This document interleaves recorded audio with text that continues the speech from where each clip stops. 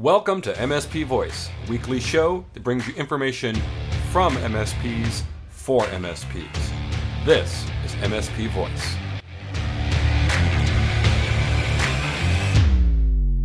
Hello and welcome. This is episode 5 of MSP Voice. Today I am welcoming Michael Wayland from ByteWorks Technologies out of Texas. Michael, great to have you here. Why don't you just give me a little bit about yourself, introduce yourself to our listeners. Sure. Again, thank you for having me. Michael Wayland with ByteWorks. We are a one-man MSP out in the west side of Houston. We've been around for about 5 years as a company. Really started in the MSP space about 3 years ago, so we're still fairly new. But once we transitioned to MSP space, we've had rapid growth, so it's one of the important business decisions I think that I've made as far as getting to where I want to go. Okay. So what made you kind of get into managed services? What was the impetus, I guess, for you to break out on your own and do it? Well, because I like to eat and pay landlords to have rent and stuff like that.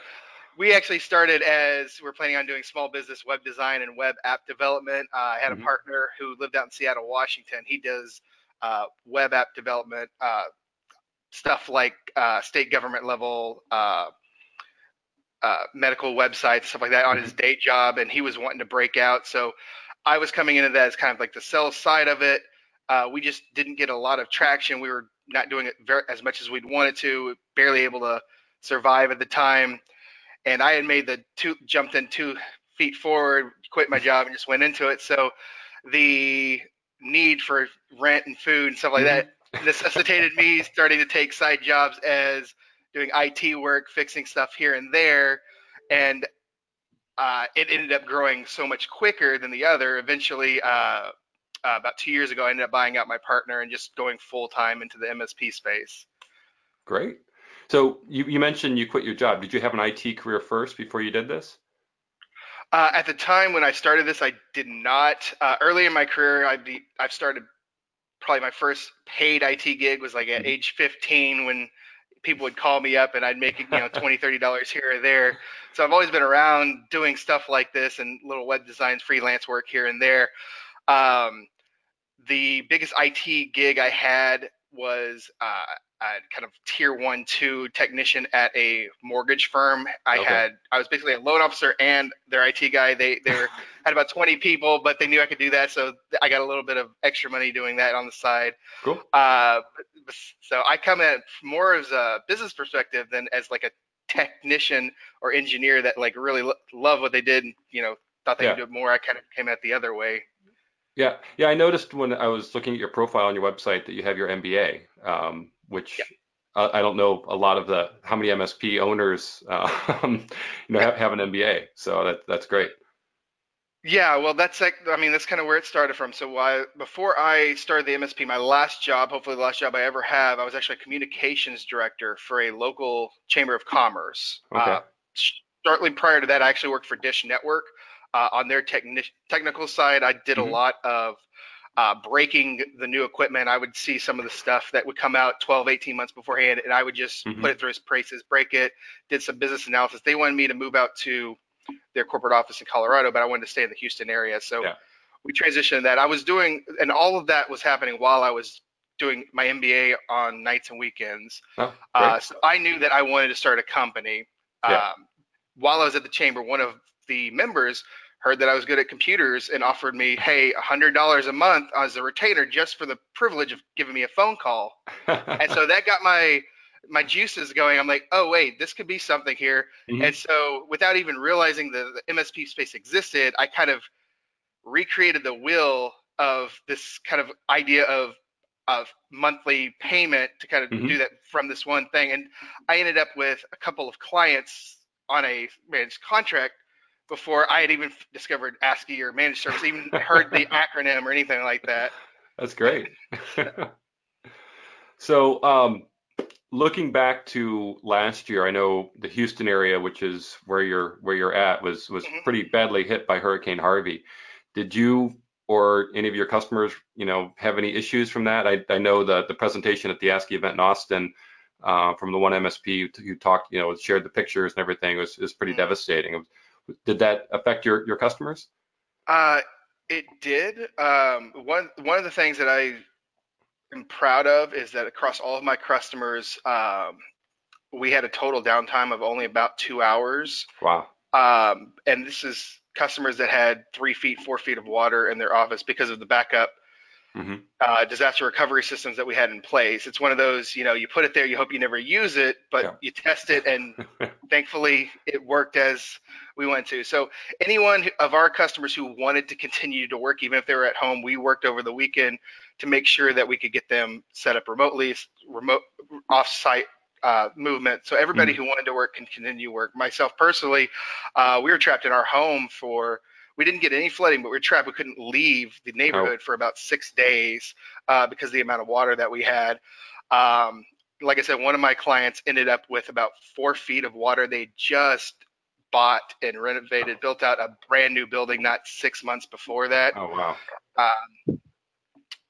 But we were able to virtualize their servers on site. They have a San Antonio and Austin branch, so we were able to keep them working off the main servers by virtualizing those, and just routed the phones over there, so they were able to continue working. And then I ended up getting some new business out of it because of people who thought that they had backup or didn't. So yeah, one of the clients we had was a CPA firm, and they had about 8 feet of water. It was up to their ceiling. It was almost to the second floor of their building. And it was there for about 3 weeks before it got drained enough where they could actually go in there. So their all their equipment, all their data, their files, every hard backup was underwater for nearly a month. They had been paying for a consumer cut rate. I've never even heard of it. Backup, offsite backup. Like I never heard. I don't even remember what it is right now.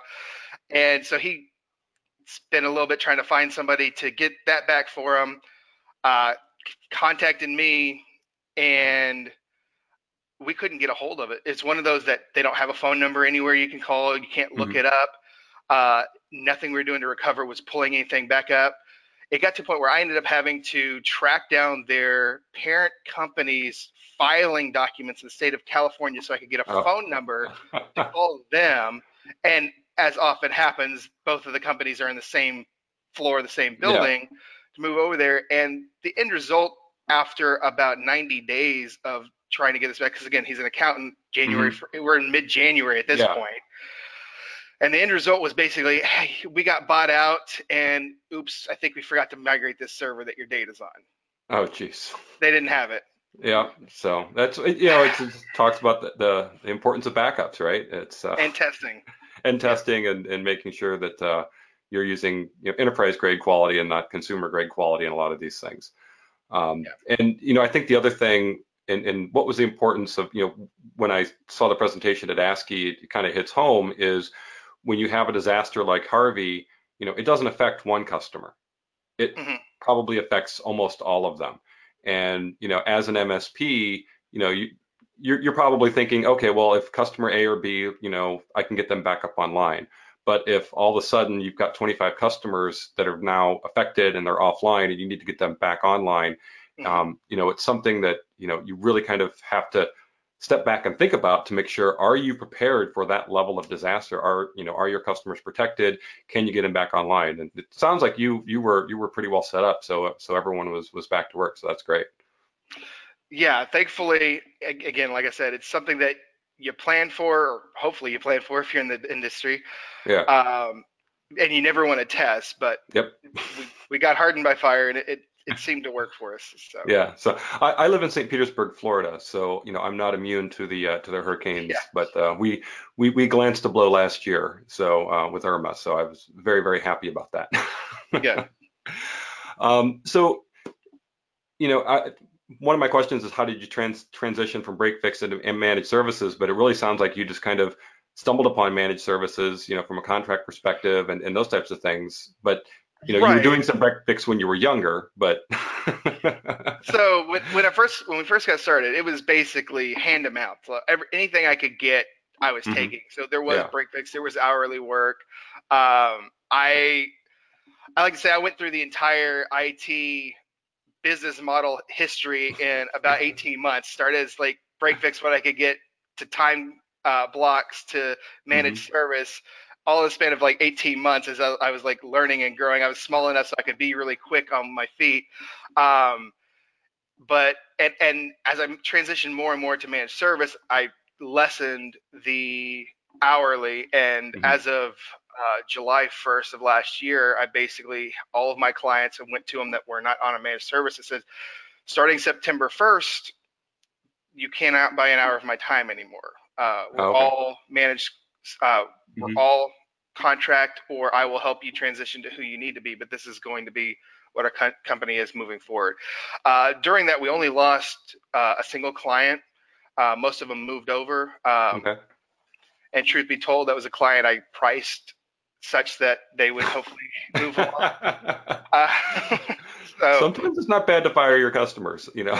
Right. Well, I like to say I've never lost a customer that I hadn't fired, thankfully. Yeah. So we've moved primarily fully contract work at this point. The only time I will do hourly is kind of a get to know you emergency. So if somebody calls me up, their server's on fire, and I think that they would be a good fit, we'll go out there and we'll do hourly work for like the first get to know us kind of stuff, showing that we can do what we can do. But explain, and I will bring contracts at that meeting right then and there, explain what we do, and then push forward from there, letting them know that moving forward, we'd love to work with you, but it will be on a contract basis if you do. Got it. So, with that in this managed service area, what kind of software do you use? What PSA, RMM, all those types of things. So right now we are Kaseya shop on both their PSA and the RMM tool, so the BMS and the VSA. We like the way that those kind of integrate together. For the general business, we use QuoteWorks for pulling our different quotes and for hardware quotes, QuickBooks Online for accounting. And one of the things that I use internally is so the Microsoft E3 license, with really liking the way that recently OneDrive and SharePoint have been tightly integrated. Yeah. And the Power BI gives me some really great business analytics straight from QuickBooks that are, in my opinion, a lot better than the reports I can actually pull, and make it a lot more quick and visual, and actually make some of my own reports with kind of living spreadsheets that I've created with my contract. So at a glance, I can see how much revenue I have left to come for the year, based on the sold, how much revenue I have left in the life of my contracts. Just it updates once a month, but I can just glance at it and just kind of have a quick snapshot, which allows me to make some better decisions on like capital expenditures and stuff like that. Great. Now, do you kind of have an evaluation process where you kind of go back and look to say, hey, am I using the best software? Is it time to change? Do you do that on any particular cycle, or do you just, hey, if it works, don't fix it? Well, it's been so I've got through the years as we're just starting up. I've gone through a lot of different ones. I started with GFI Max back when it was still that. Got a little bit, wasn't sure about them whenever they were doing like their mergers and splits and what was going on there. So we tried the Managed Workplace by AVG at the time, and then we had a lot of issues with that. It ended up at SolarWinds Enable, at which point we liked SolarWinds Enable. It's a little bit more work to get going and some of the automation features, but overall we did enjoy the product. But then we ended up joining the 20. The 20 is famously known is become a full Kaseya shop. So as we were integrating into that, we moved and transitioned all of our clients over to Kaseya, and at this point, all of our clients are over at Kaseya. Okay. Great. So, looking at your business and those types of things, do you do any advertising? Is it all word of mouth? How do you get new customers? Sure. We do. I don't know if I call it advertising, but we do marketing. We have a marketing budget. I have approximately 10% of my annual revenue, even as a one-man shop, I put towards marketing. Okay. A large portion of that has to do with local networks, chambers of commerce, some of the most effective marketing that I have done has actually been to spend time at Chamber of Commerce events. A lot chambers are like so many things. You get out of it what you put into it. Yeah. You can't just pay your annual dues and go to one event a year or the annual banquet and expect to get anything, right? You have to show up. So I strategically will pick like one chamber a year. So we're a member of 3 right now. As we get established there, we move on to the next one. But things that we do is we'll a lot of times come in at a higher level, which will sometimes just like open people's eyes like real quick, like, oh, where's this guy coming in at, near the top, which is usually a fairly low investment. So for like $1,500, you can get to the president's circle, for a year. Yeah. But you get a lot of marketing on like everything that they put out for that entire year. Sometimes it gives you a better in. We like to do lunch and learns, which has actually been very successful for us. I have a 45-hour long presentation for cybersecurity and small businesses that I like to give out. It's always been very well received. Sometimes so well received that we've had to split it into 2 lunches back to back because we're so engaged in the conversation we couldn't get through everything, and that has led to quite a bit of phone calls, traffic, and then of course lots of referrals from my existing customers. Yeah, I know cybersecurity is a hot topic these days, and especially for small businesses, because they hear so many different things. They don't not necessarily sure what to do, and so having someone come in and give them some training and some education on what to do, what to look out for is great. It's a great way to grow your business. Yeah, I mean we've found a lot of success for it. We're planning on continuing to do that. So great. So what advice do you have for someone who might just be getting started into, IT services, whether it's break fix or managed services, any kind of major things that they should do or they should watch out for? Well, some of the things that I would say early on, especially if you're trying to do like an all-you-can-eat style contract or something like that, is you need to understand why your service is actually a good business decision for the person you're trying to sell to. If you don't actually believe, because I've talked to some of these MSPs, like they don't truly believe that their business decision, that they wouldn't make the decision that they're trying to sell.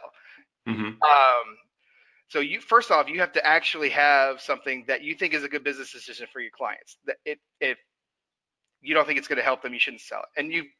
If you don't believe it, they'll know it. So going into that, I would say you need to be able to sell with a business mentality. You're talking to managers, you're talking to owners of business. They're going to be looking at this through a business eye. So if you're just getting started in business, you may have to develop that eye a little bit. But once you've been in it for a while, you'll understand things like cash flow and expenditures and different stuff like that. And same way you would evaluate a vendor coming to you, you want to turn that eye out. Like if I was getting this presentation, what questions would I ask? Like what would make me, so if you can't explain that concisely, your sales process will be more difficult than it needs to be. And most business owners, they don't really care about the technology of it. They don't want to hear about all the cool things that we care about. They just want to know, is it going to, like when Harvey comes in, can my people still work? They don't care how it happens. They just want to know it can happen. And so that's I would say number one is try to find a voice that would be more of a business voice than a tech voice. Leave the jargon at the door. Yeah, exactly. And a lot of times I see with like the one-man shops like myself is this kind of antsiness. They move around a lot to different vendors, like the newest shiny toy or whatever, and they jump around. That has like real cost to move from education, from the cost of the licenses, stuff like that. There's no perfect solution. So sometimes it's better to stay with your imperfect solution that you have now for maybe a little bit longer instead of necessarily jumping. So I'd say don't vendor hop as much as sometimes I see newer MSPs doing. Definitely understand that. So what do you think is kind of the greatest part about being in managed services? What excites you the most about the whole model? Well, for me, beyond being a kind of geek for tech, I'm also I love business models and business plans and stuff like that. And being able to see the way that so many different businesses work and how Hmm. they're put together, just kind of eye opening. Just something as simple as I have a cemetery as a customer. Wow. Like just trying to, if you just stop and think about like, well, a cemetery is supposed to be here for 100 years, but they only have so much land. Like, how do they make money and keep all this? Like, Hmm. just the figuring out how and seeing my opening my eyes to just different ways of business, and then helping those businesses to grow. And I truly do try to act as though I am a CIO or employee of the business. I want them to grow Hmm. because in so doing, I will continue to Yeah. grow. And so I like having this kind of variety of business and problem solving that I have uh, with my mix of clients. Yeah, I know I kind of understand what you mean because through my career I've worked for vendors Mhm. myself, and when you go out on a sales call and you meet all these different companies and you see all these different industries, and it's just like, wow, I never knew that this industry even existed, or that there were companies that actually did this. It's like Mhm. it's kind of amazing when you think about all the companies, all the industries and everything that kind of go into, certain stuff. It's just it kind of blows your mind. And I understand what you mean about, even locally, if you're working with small customers, there's a lot of small businesses out there that serve certain niches that you may not even knew existed, or Mhm. that, it's a constant education, I guess. Yeah. And with that, sometimes you'll learn stuff from other industries that could work at this other desperate industry, and Mhm. because they're so far apart, they don't talk to you. Like they would have never have thought about that. So I like trying to sometimes bridge the gap and like, hey, I just saw this with this. This seems like something that might work, and just like bringing it up and just seeing what seeing how it could work or not. Yep. Cool. So that's part of the best thing. What's the worst thing about managed services?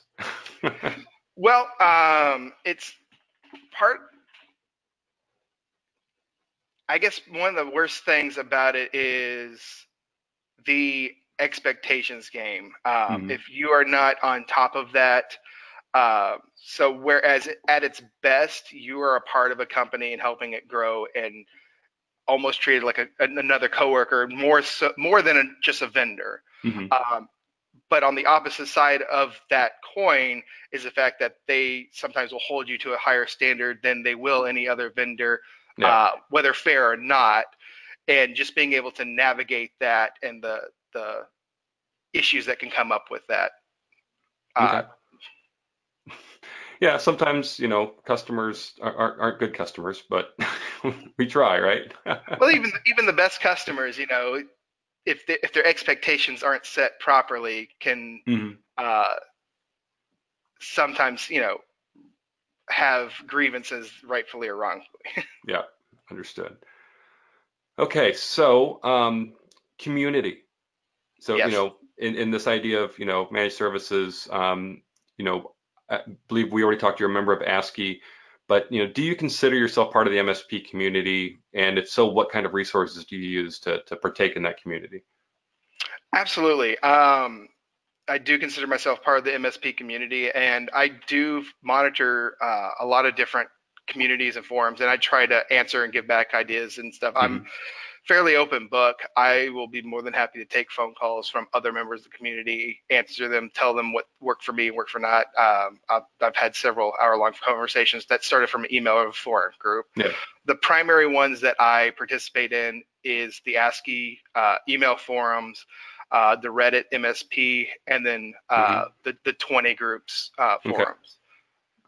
So, I yeah. am, yeah. Oh, go ahead. I was gonna say I am a member of Robin Robbins group, but I don't. That would probably be one of the ones I don't participate as much in right Okay. now. Just so much time in the day. Yeah. So you mentioned the 20. Can you maybe help, for those like of us that may not have heard of the 20, or not maybe understand what the 20 is, just give a brief explanation of what that community is and what it's like? Sure. 20 seems to be some like the one of the biggest mysteries in the MSP world right now. I've read some posts on Reddit about it. So yeah. Right. So more or less, the 20 I like to describe as kind of like a reverse co-op. What it is a group of like-minded MSPs like myself who've kind of come together. We're trying to provide the top 20% of service and IT class that we can in the industry. Okay. Part of that has to be with a kind of unification of our back-end services like the Kaseya, Okay. VSA, BMS. And the reason that is important is because we use a centralized help desk and NOC service for like the low-level calls. So we have documentation, guideline, basic stuff that each member is voluntarily following. Okay. It's not like we're giving up ownership or anything like that. We're all fully owned our stuff. We're just working together towards an end goal of not having to create 100 different help desks at every one of our offices. Let's all chip in a couple bucks together and just make one really good, really big one that we're all participating in and making better. Okay. And with that, it allows us, or me as like a one-man shop, to go after 150, 250 employee companies and be able to provide them the same level of service that a like 10 or 15 employee MSP is, because I've got a 30-man help desk and 10-man NOC working 24/7. So it allows me to scale a lot easier and be able to do things that I could have never done on my own and provide the same level of service that I would provide if I was doing it myself. Okay. So it's been very helpful for me in that regard. I would consider it one of the best business decisions I've ever made. Cool. So yeah, like I said, it's just kind of there does seem to be some mystery around it for whatever reason, but it sounds like a great idea. In terms of let's pool our resources together to make to lift each other. We can all lift each other up together instead of just trying to go it alone. So I really like the idea of that. It's great. And for example, like I was telling you, one of my clients has a branch here in Houston as their headquarters, but they also have a branch in San Antonio and Austin. Well, there's a 20 member out in Austin that works with me. So if there needs boots on the ground, we can share that. And there's so many in the Houston, San Antonio ecosystem of companies with branches in those two cities that we can work together. If I sell a company here in Houston that has a San Antonio branch, he gets that piece of the contract. Okay. If he sells something there, and so we're sharing with each other, and we all know that the quality is going to be there, that we're using the same help desk and documentation, that kind of stuff. So we can easily do that kind of stuff and work together and be more collaborative and go after bigger fish than we would by ourselves. Wow, that's great. So thanks for the quick education on the 20. I really appreciate it. I'm sure some of our listeners will appreciate it as well. No problem. So with that, we are now to our rapid fire round. Okay. So don't worry, it's not too personal, but it's just a couple of. It's 5 questions. So just answer quick, and then we'll move on to the next, and maybe we can talk about some of the answers afterwards. So, are you ready? Okay. Ready. All right, here we go. Apple or Android? Android. Mac, Linux, or Windows? Windows. Amazon, Azure, or something else? Azure. Okay. Local backups or cloud, or both? Both. And then finally, which is worse, printer support or vendor cold calls? Ooh. Vendor cold calls. Worst case, I could throw the printer away and just buy them a new one. Yeah, vendor cold calls seem to be to be winning out on that one for most folks. So, and trust me, coming from the vendor world and being in IT before that, I know how annoying it is. Even being a vendor now, we still get cold calls from everybody that wants to sell us something or do their service. So, I definitely understand how frustrating it can be. I understand. I also understand everybody's got a job to do. Yes. Yep. So I try not to be too rude. Okay, so that kind of wraps up the main portion. Anything in here at the end that you want to say, kind of wrap things up, impart us some knowledge?